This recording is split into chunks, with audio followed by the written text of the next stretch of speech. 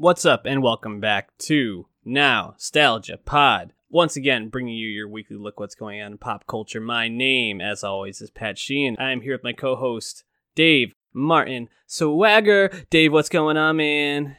Hey, man, how's it going? What's good? Nothing. Right in the middle of summer. It's getting hot outside. We're not reviewing Midsummer, although we probably should. A little too scary for us. Can't do it. Too scary for us. But we got a lot to talk about today. We're going to be talking a couple albums. Stranger Things, back once again, there with the crew. And you're going to be giving a review of Last Black Man in San Francisco, which isn't even really out by me. Maybe we'll talk a little bit about that as well. But before we get into anything, hit that subscribe button on YouTube. Go to soundcloud.com/nostalgiapod to find all the ways to listen to this podcast. Share us with your friends. Go to Twitter @nostalgiapod. Let's start with Taylor Swift. She announced that her new album is going to be coming out next month. Lover.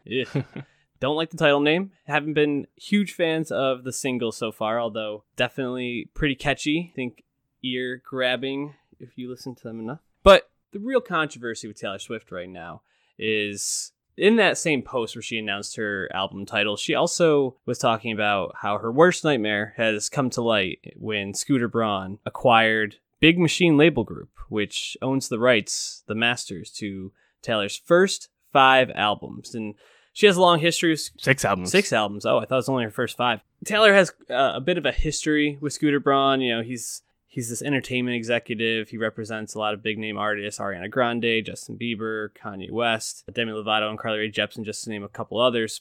But, you know, as Taylor, we've talked about the controversy between her and Kim Kardashian, her and Kanye West in recent years. She felt very bullied by Scooter Braun and Kanye West throughout all of that. And because of that, she feels like now her bully has her creative life in her hands, or at least her creative past.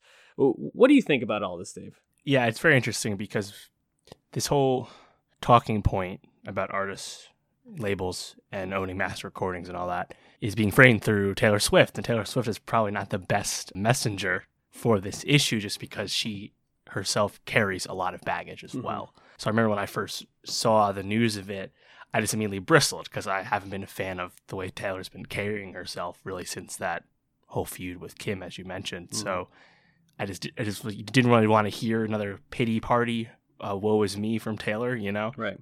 But I think if you dig into it, you know, as a fan of music, as an observer of the music industry, it's hard not to take Taylor Swift's side, even if, as plenty of other people have elaborated on since, it feels like both sides are not telling you exactly how everything has gone down. But I think the overall principle of everything, which is probably a more interesting thing to discuss anyway, sounds like it's firmly on the Taylor side. But this also isn't actually anything that new, to be honest. It's just probably more publicized than usual. Yeah, I even wonder what like the sides are here. You know, that Taylor Swift says that she should be able to own her own music, and Scooter says that, you know, I acquired this through the appropriate channels, so I actually do own it now. And you know, I think Taylor's principle and the idea of artists owning their creative work makes a lot of sense and is right. Just the way that the whole industry is set up right now, though, neither one has really done anything wrong. You can go into the weeds and talk about was Scooter Braun and Kanye's actions, and I guess Scooter by association, appropriate. You know, you also wonder, like you said, what role did Taylor Swift actually play in some of this?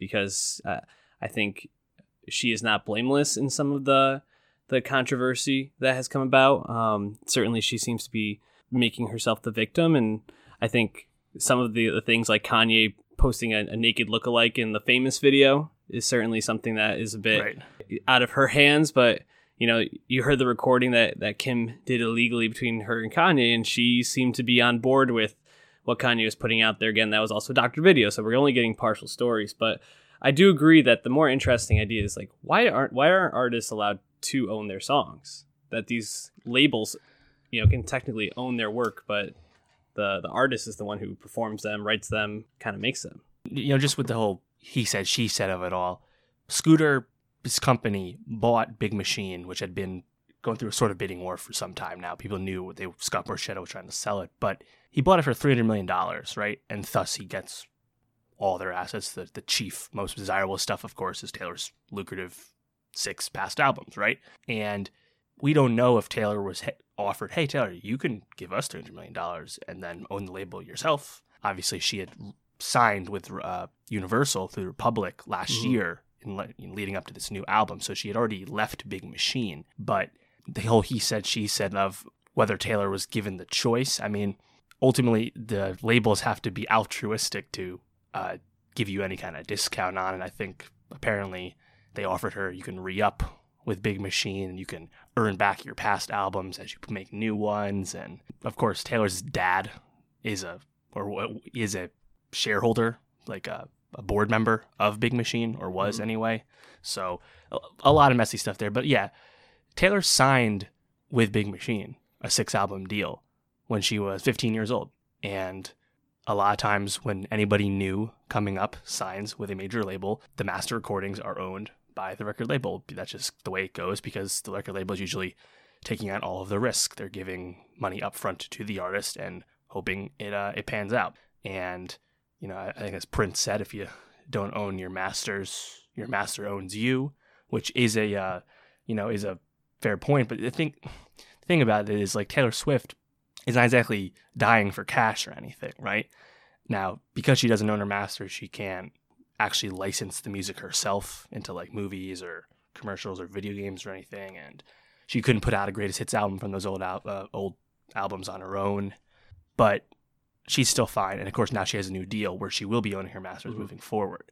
So I think the bigger question is, it's like you look at the way things have started to change with newer artists, especially in hip hop.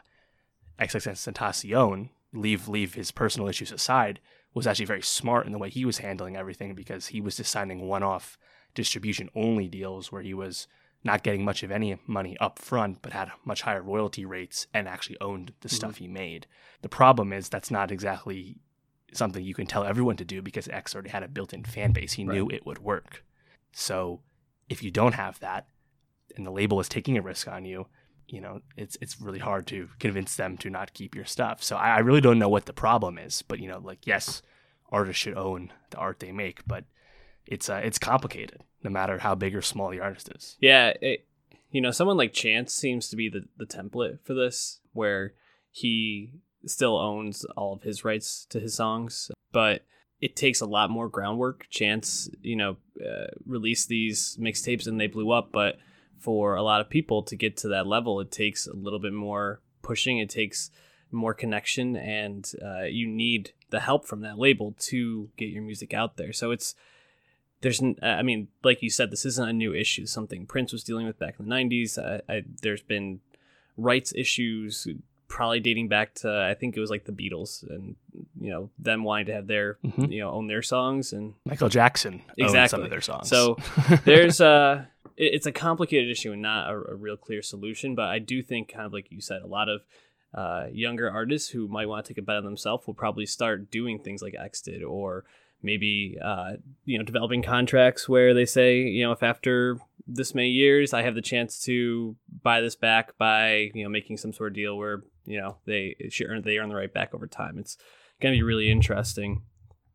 Just kind of to, I guess, look on the celebrity side of this. I mean, this is a pretty high profile feud. Justin Bieber was coming at Taylor Swift in a very passive-aggressive Instagram post. Ariana Grande initially posted in support of Scooter and then pulled it back and tweeted on the side of Taylor Swift. It seems like there's people on both sides of this that are coming at it from different angles. Where do you exactly fall with it? Yeah, and also I think Halsey, Alessia Cara, they both came at it from the men controlling women angle of it all. And while maybe a part of Scooter was like maybe smirking to have a leg up on Taylor Swift business-wise, he's buying the label and thus getting her music because it's a smart business move first. That's what's motivating everything. So I really feel like the gender angle is there's just not a lot of smoke to that if you really dig into it. But yeah, the celebrity stuff's interesting because Scooter Braun really is the only famous music manager, music agent we have right now. That role has largely gone away. Obviously, he used to be many more high profile once in past generations. So he's he has a brand of himself. And actually, the way he does business is kind of interesting too. He doesn't actually directly manage really any of these artists. He just invests in management companies that manage these artists. So it's very interesting. But yeah, I think you just kind of have to just try and parse out the facts. And like we said, it's tough to know. It's tough to believe either side's giving you everything exactly how it went down. But I think you just gotta take away that, tell the artists that are much lower profile than any of these people chiming in to do everything you can to own your stuff if you can, because the downside is tough. And you can look at artists like Sky Ferreira, who's still struggling with that. It doesn't always pan out for everyone. So it's complicated, and I'm sure we might hear some more. I doubt it. I doubt it's over. There'll probably be more shots, maybe another Tumblr post. Who knows? And it'll probably come up again when the next artist happens. I know Blueface was in an interview like a few months ago, and they're asking about his deal, and he just like really didn't know. He's like, I'm signed to Whack 100 and Cash Money West. That's all I know. And then everyone comments, it's like, oh, 360 deal, you're fucked. It's like, and eventually, I'm sure he'll be mad about the situation. So you gotta kind of take it upon yourself to understand exactly what you're signing up for. Speaking of Blueface, when's that album? I'm looking forward to. No date yet. It's coming. Meanwhile, we'll be looking forward to Lover coming out next month. Hoping it'll be a bit of a surprise. It'll surprise us in terms of quality. You need to calm down. We're gonna move on though to some music. Let's start with Jaden Smith, Eris. Jaden now. Yep, just Jaden. The follow-up to 2017 Sire. And Dave, did you know Eris is Sire backwards? Did you know Sire is his middle name? No, actually I didn't know that. There you go. Wow. Connected, all of it. Oh my. Third eye shit, man. Jaden. Yeah, and that's kind of the thing. Jaden is known for his weirdness in a lot of ways. I think as a musical artist, he gets respect in the field, and he especially has a somewhat famous relationship with Tyler the Creator, where he said on stage that they were boyfriend, they're going out together, they're partners, however you want to state that. I don't know if that's ever been found to be true. Yeah, I think it was a joke. Probably was. But Tyler then shows up on this album, and so does Kid Cudi. Get a couple other A$AP Rocky. A$AP Rocky, Willow, his sister, obviously. So we get a pretty big mix of people here, and he obviously has a little bit of clout. But is it deserved? And I think that's the question I'm kind of left with after listening to Eris. What do you think? How do you view Jaden as an artist? Yeah, that's the thing. So I mean, we talked about Sire when it came out in 2017, and we skipped the Sunset tapes he put out last year, which was a mixtape that I didn't really like much of anything on it. He also did the Sire Electric album, where he did these weird electronic remixes of a bunch of Sire songs. Weird shit, really nothing to write home about. So this is really the only second time we've really touched on him as a musician. But yeah, I've kind of grown to appreciate his celebrity, his platform, I guess. Not because I'm taking him seriously. No, no one actually is. He's a rich kid. Mm-hmm. Like, we don't actually care his real thoughts. He's just kind of funny and amusing, I think. It started out really before the music took off, as we know, with those weird tweets where he's just saying nonsense shit. And, I'm sure he'd get along great with Kyrie Irving. Oh, my God. And Sire had a lot of those, weird, out there, fake deep bars. I don't know if there was as many of those on Eris now. But I think Eris is a step up from Sire. I think it's his best project. Mm-hmm. It's obviously far too long. But I think I just appreciate that he's willing to try weird stuff. He really switches his flows, he changes his inflections, he does a weird kind of production shit. He's clearly inspired by Kanye and Tyler, and that certainly means you're taking a lot of swings and you're missing a lot. Yeah. And I think a lot of times when Jaden misses, he really misses. Mm-hmm. But I kind of respect that he's willing to try different stuff and not just be super boring and lack of personality. So I guess that's a bit of a qualifier, but I think when he does make fun songs, they're pretty cool. Yeah, Eris supposedly, or according to him in a Rolling Stone interview, is a concept album about a person named Eris, a young man named Eris who lives in dystopian LA, similar to the Warriors, and he takes over the town and has a bad ending. If nothing else, I agree this is probably his best project yet. I don't know if that means it's a good project, but I do think there's more on here that you can like and feel optimistic about for his future as an artist. But I give him a lot of credit for sticking to his weirdness and for trying these concepts, and it definitely seems like he has a lot of artistic integrity, that he's not necessarily trying to make something that's just ear catching, that he's like, okay, I have this idea and I want to see it through. I think you can also take swings like this when your dad is Will Smith and your mom is Jada Pinkett Smith, you know, and your fame is not. Say it again. Yeah, your fame is not tied to your success as an artist, but just the fact that you are their children and you are this public persona who's super weird and out there and people like. But I do think there's more on here to like. I heard him actually, you mentioned X before. I heard him kind of channeling a little bit of that Florida rap metal scene a bit. Yeah. Especially Riot. near the end. Yeah, Riot was one, which I actually thought he did pretty well. You know, there was a song on there, let me see where I had my notes. Blackout, which I was like, oh, this seems like a pretty blatant XXX Tentacion ripoff right here. Not sure if this is working, but yeah, Riot I thought it came out pretty well near the end. And yeah, that weird production, I thought it actually worked out a couple times, especially when he had someone to anchor him, like Tyler, the Creator on Noise, I thought was a standout.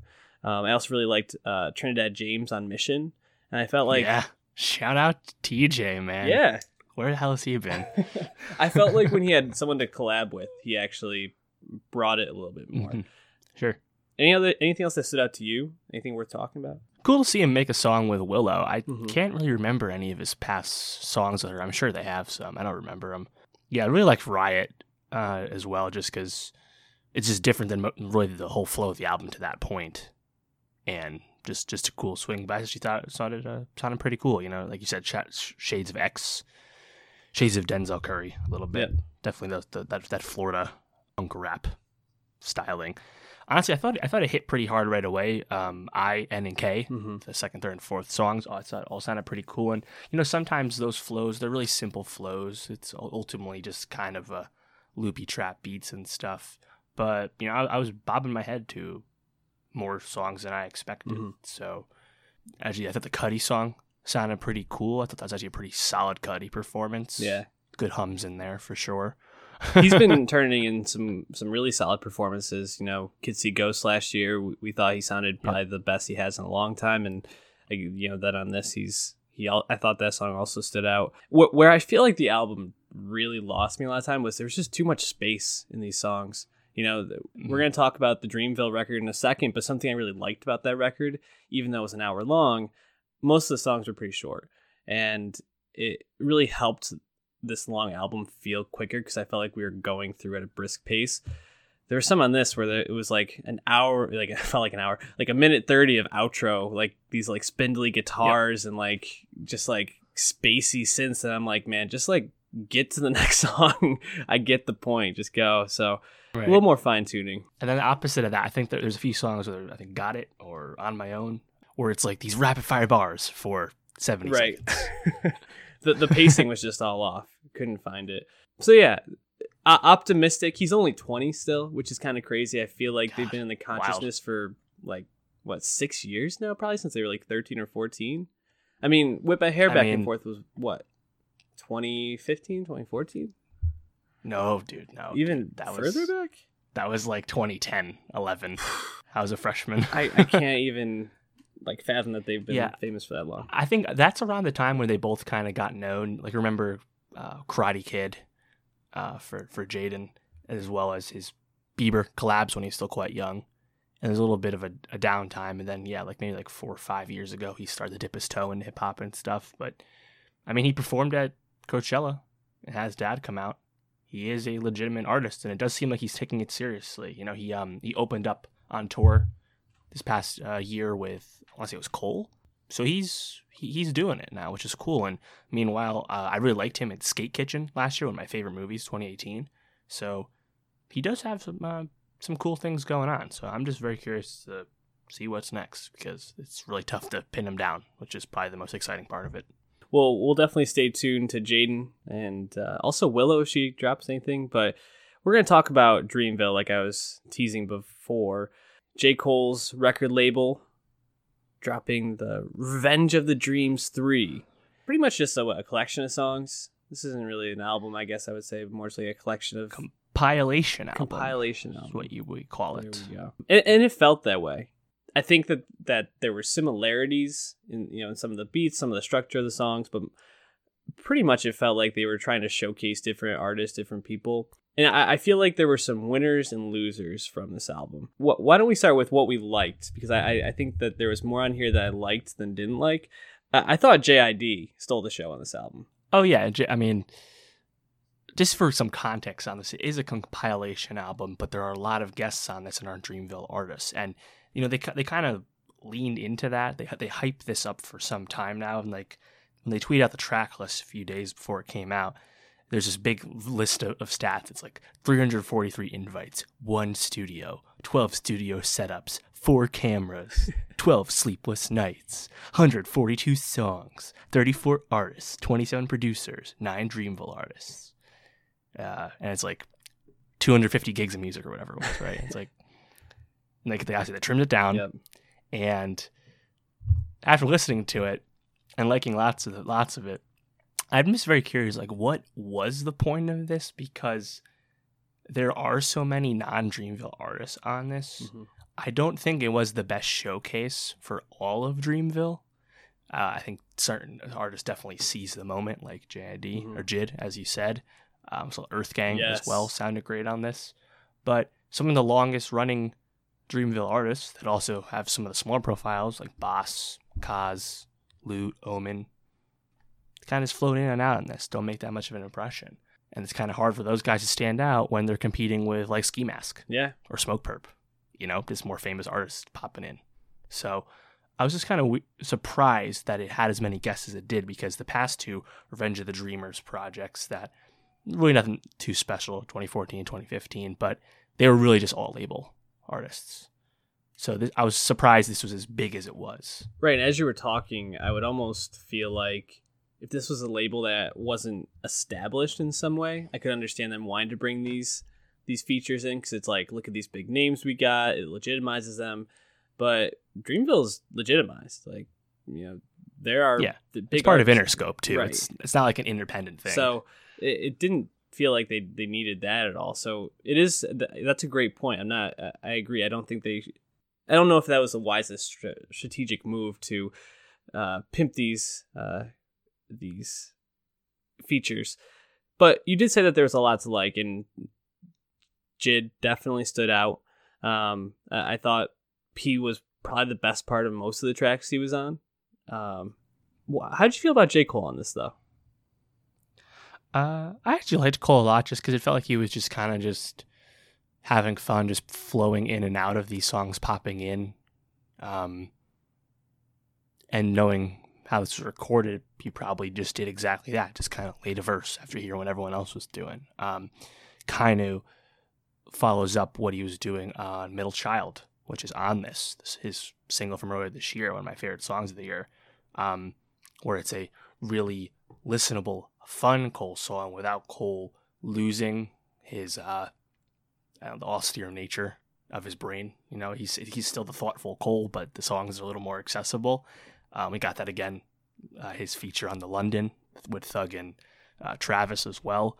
And I feel like he gets kind of continue that, you know, songs like Sunset with Young Nudie and really any other features. So I think Cole just kind of didn't set out to do any like woke KOD stuff, which would have just felt out of place when you have this many features on the track list. Yeah, I agree. And I think that's why I was left feeling a little bit more mixed about his showing on this, because I think what you come to expect from J. Cole and what you get on this album is definitely a little different. And I agree. I think if he had come, you know, super serious or like almost over the top, it would have felt even more out of place. I think he was trying to play more like host, so to speak. So it makes sense that he might be a little bit toned back.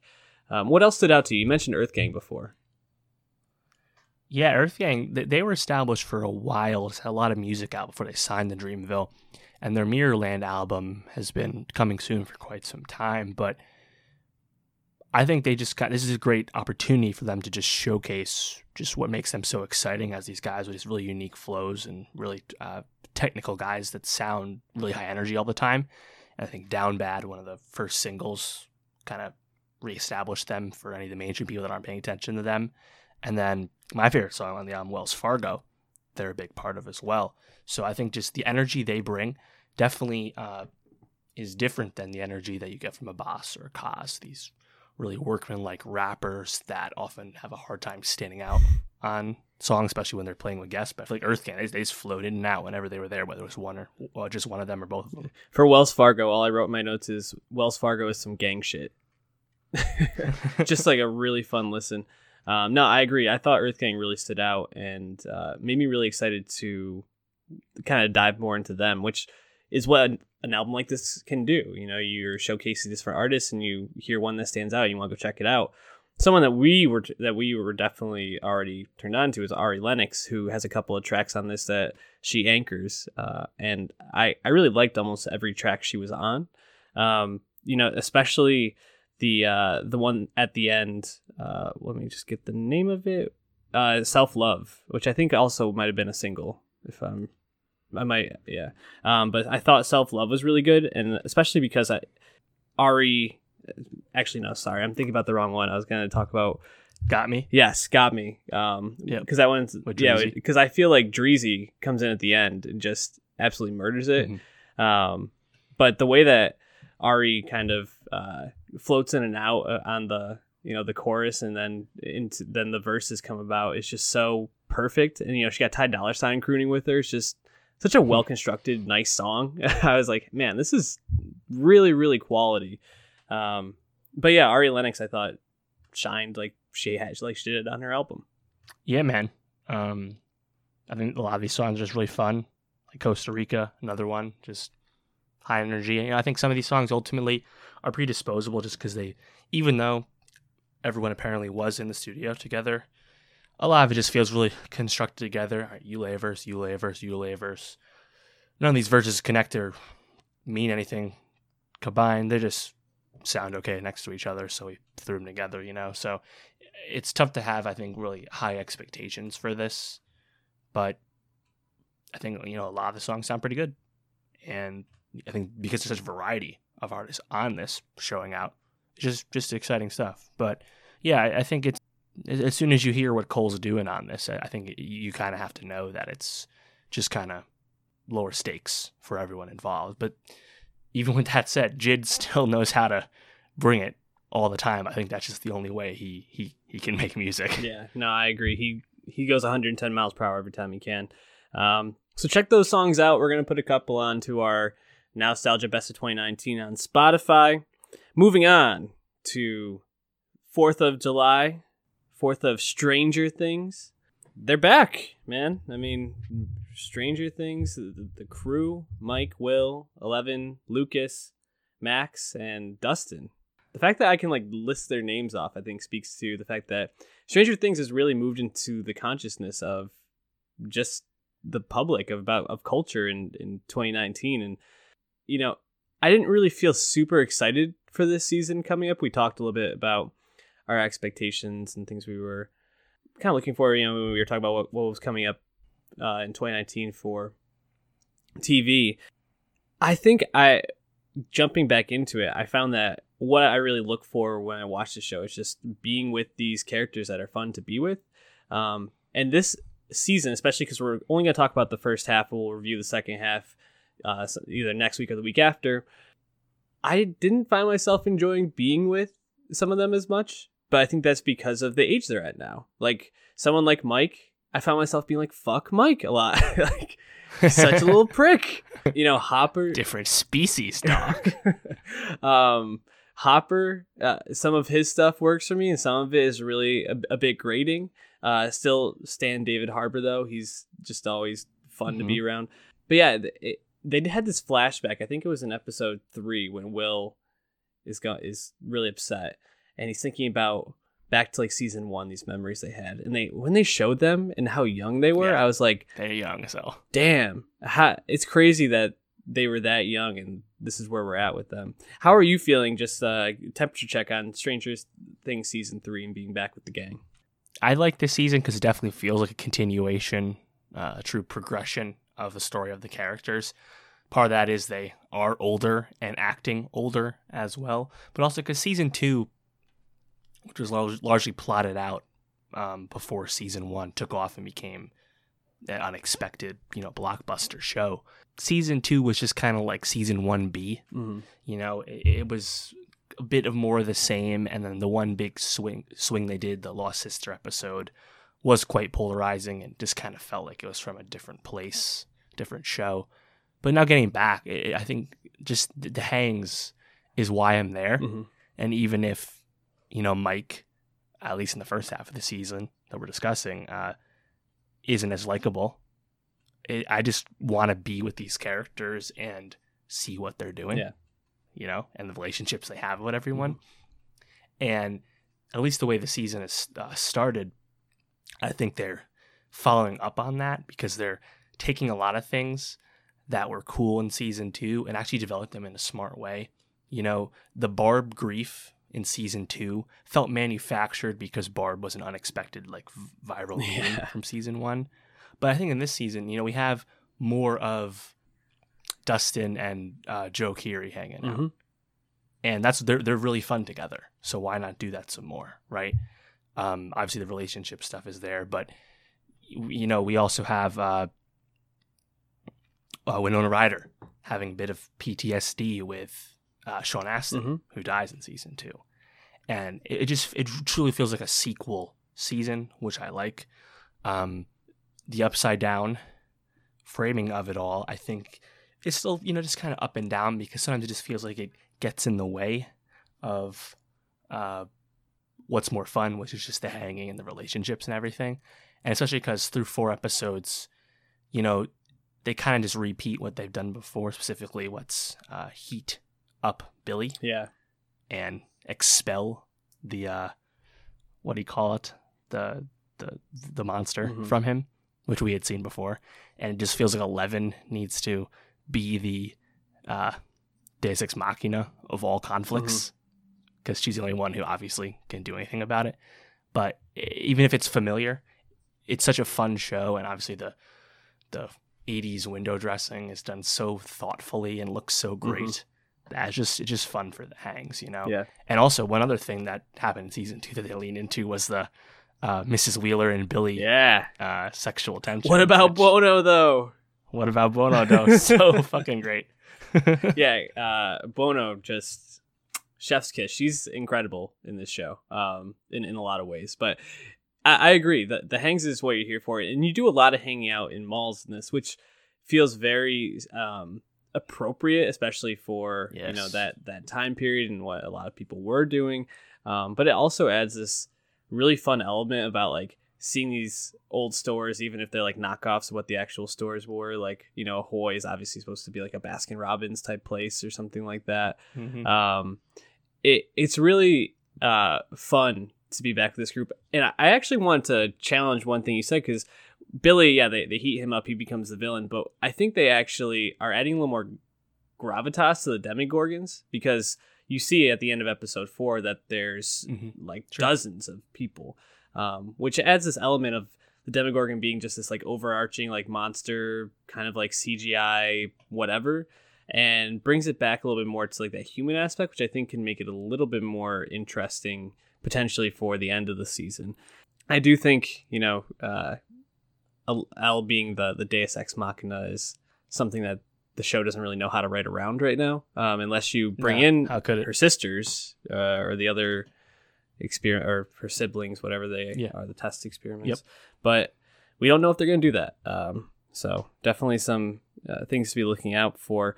What characters you've mentioned, Joe Keery, Steve and Dustin together? What other characters have you really enjoyed this season so far? Oh, I've really liked, what's her name who's hanging out with them? Maya Hawke's character. Robin. Yeah. The child of Uma Thurman and Ethan Hawke, by the way.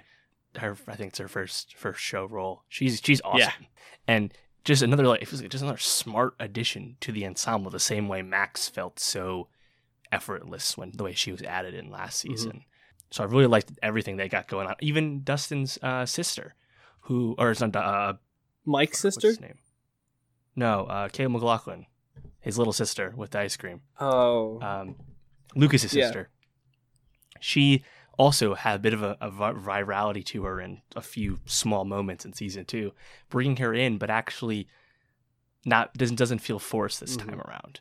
I just like the way they've slowly expanded everything. And as you said, the Starcourt Mall is a great setting. So is the pool, for that matter.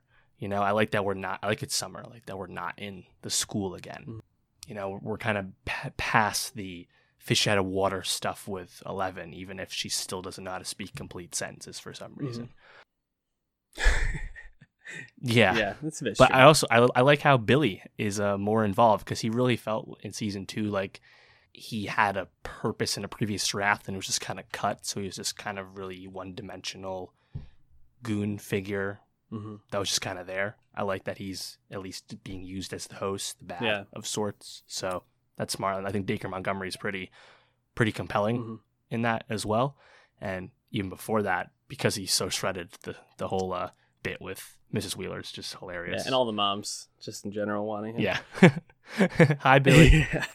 I also really like what they've done with Will, because if you think about the natural way that things come about as you're a teenager, is there are, you know, those friends or those people in the friend group who kind of move forward and start looking to the other aspects of life, and those that stay a little bit more ingrained in their childhood a little bit longer, and that conflict that arises. But then you also bring about the idea that maybe Will is gay or bisexual or something outside of just being a straight white male is pretty interesting, and something that they're obviously thinking about. And the conflict of, you know, he was basically sidelined for 2 seasons. He got the Doug. He's a tough hang through 2 seasons. Yeah, let's be real. He got the Doug in the Hangover treatment, where they're just like, we're just gonna put you out of frame and let the other people cook. It's nice to like see them realistically deal with it, where these other kids have kind of moved on and he's kind of like stuck in that like phase he was before he went to a coma for 2 years, basically, or 2 school years. So some really, I think some really well done stuff. And I also really like all the relationship stuff. I find it very funny and very like kiddish. Like even like watching them like kiss sometimes, it's very well done. It's like little kid or like early like teenage kissing. So they really do it very tastefully. And Hopper wanting the door open 3 inches is a pretty good bit. So definitely some good stuff there. How do you feel about Nancy and Jonathan? I think they're been the weak links thus far, just because they're not as fun to be around. Their relationship is okay, I guess. I think most people want her to be with Steve. I think that's probably not happening now. That's fine. But in the meantime, at least they're doing stuff that's like involved in the main plot, but they haven't interacted with really the rest of the cast at all. It's just those two and Mrs. Wheeler and other people that doesn't interact with the rest of the cast, like the people at the paper and stuff. So want to see where that's going, but yeah, they're just, I don't know, because like now they're having relationship trouble again, or they've split, whatever it is, and I don't know. It just feels like we're kind of spinning some wheels again with them, just because maybe they don't know a more interesting way to integrate them. I don't know. I mean, it makes sense that we have distinct arcs and storylines, and not everyone's hanging out as one big mob, obviously, but that just lends itself to certain plot points being more compelling than others. I think that's where we're at right now with Nancy and Jonathan. No, I agree. Definitely very interested to see where the rest of the season goes, and we'll be reviewing that. Any last thoughts on the first half before we move on? Yeah, I'm just very happy to keep watching. I think that this is a strong start. I thought the premiere of season 3 was quite good. And yeah, even though I wasn't like you, I wasn't like super anticipating the return. Once you're back, it's just fun to be back with that show. And I think that just kind of speaks to the world building, even if it's largely mimicking, the past. Right. It's not like it was an original creation. It's still fun nonetheless. So very, very pleased thus far. Yeah, the time frame of the show is so important, because you think about if this happened now, like cell phones fix a lot of these issues, these communication issues very quickly. So sure. Why don't we talk about The Last Man in San Francisco, or I'll let you talk about it. This came out of Sundance, is that right? Yeah, came out Sundance, largely out of nowhere, but critical acclaim right away from Joe Talbot, first-time feature film director, starring Jimmy Fails, who co-wrote it, this is his first film role, and they're friends, childhood friends from San Francisco, making a movie about SF. And yeah, the movie was produced by Plan B, distributed by A24, came out about a month ago. Had a very slow build up and release, never left limited release. I was able to catch it. It never really got to you, and I assume most people aren't even really aware of the movie just because the way A24 usually does it, there's a very small marketing spend. So I think they just kind of wanted just to be a slow burn, let the critical acclaim speak for itself, and it's doing good business as a small movie, but it's probably never was going to be anything more than a small movie. So that's where that is. Obviously, it's disappointing, but it'll be on streaming soon enough for everyone else. And obviously, I didn't know who Joe Talbot was or Jimmy Fails were before this. I think they were pretty well known in the Bay Area filmmaking scene, but this is really the culmination of years of hard work and developing of this movie, which they've worked on for so long. But without spoiling anything, it's kind of a continuation of this recent run of movies about the Bay Area, specifically like gentrification in the Bay Area. We've had Barry Jenkins with Medicine for Melancholy, as well as Blind Spotting with Daveed Diggs last year. So this is a theme we've seen before. And I have the movie in my top 3 right now for 2019. I really liked it. And I think what makes it stand out is the themes are pretty present about, friendship and finding purpose and finding happiness, especially when your home is being changed. And obviously the housing crisis in San Francisco, the Bay Area, is pretty well documented and a pretty shitty situation for people that actually are from that area.